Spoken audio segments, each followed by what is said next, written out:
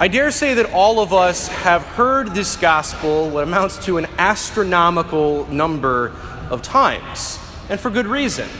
It's one of the most famous readings in all of Scripture, and I would certainly count it among the most poetic of the entire Bible.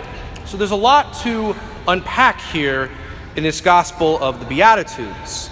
We could talk about the connection between maybe Christ and Moses, how just as Moses went up the mountain to receive the law from God, we could maybe say that Christ went up the mountain to give the new law.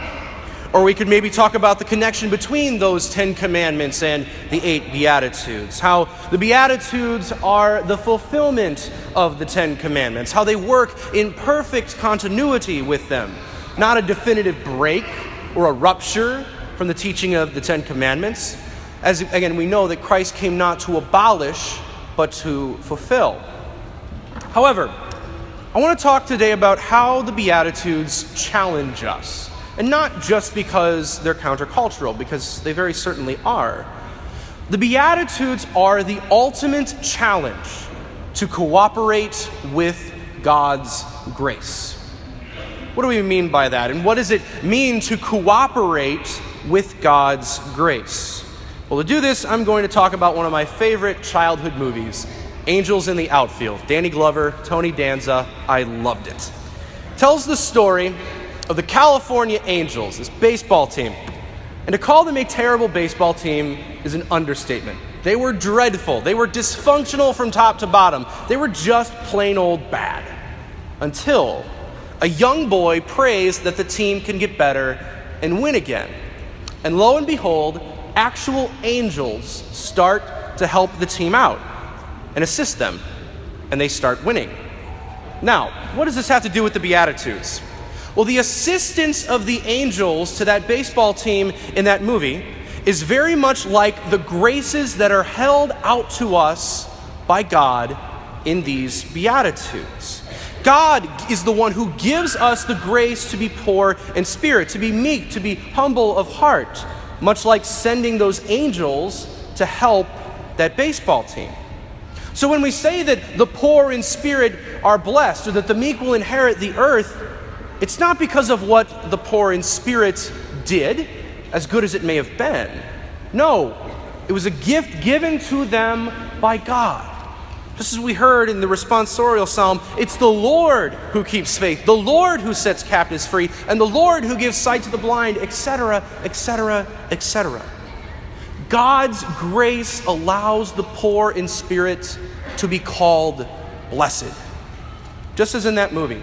The Angels were a terrible baseball team. They were not going to win on their own, but with the assistance of those heavenly angels, they became a good team, and they won.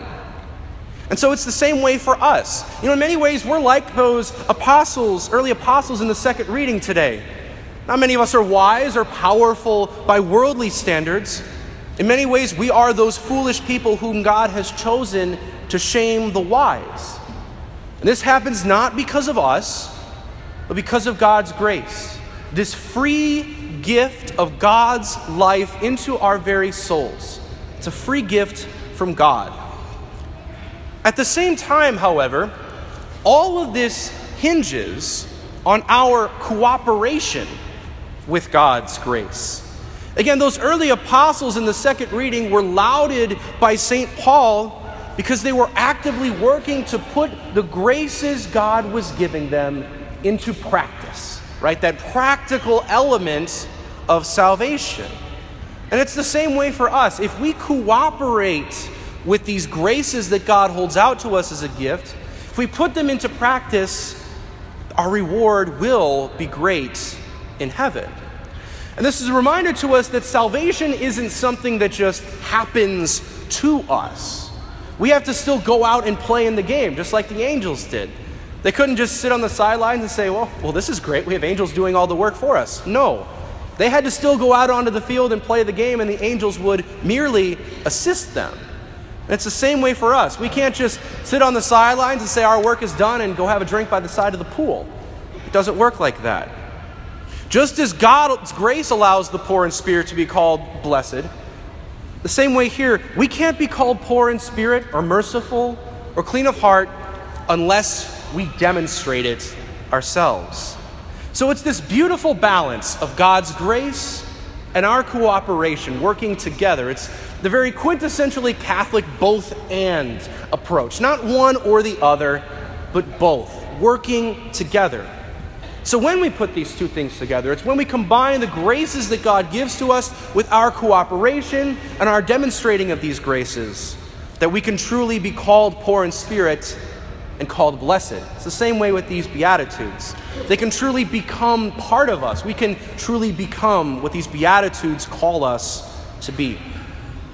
Now, we also have to remember that God doesn't force us to cooperate with Him against our will. It's not like there's a gun to our head saying this only works if you cooperate. No. We have to freely cooperate with God's graces. And we have to remember that there will be some who will cooperate and some who unfortunately won't.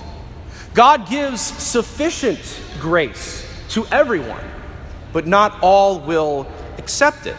That's why even at Mass, when we consecrate the chalice, if you notice, we say this is the blood of the new covenant poured out for you and for many, not for all.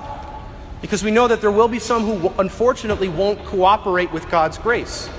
So it's a reminder for us today to pray for them, to pray for those who have fallen away, that they can accept the great gift that God has given them and cooperate with Him once again.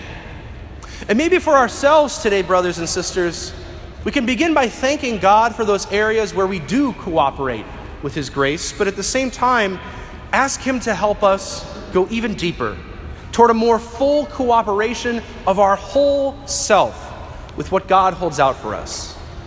Because all of us do want to get to heaven. All of us want to attain salvation. So let's allow the Beatitudes that we hear today to challenge us to more ardently cooperate with God's graces so that we can truly be called blessed.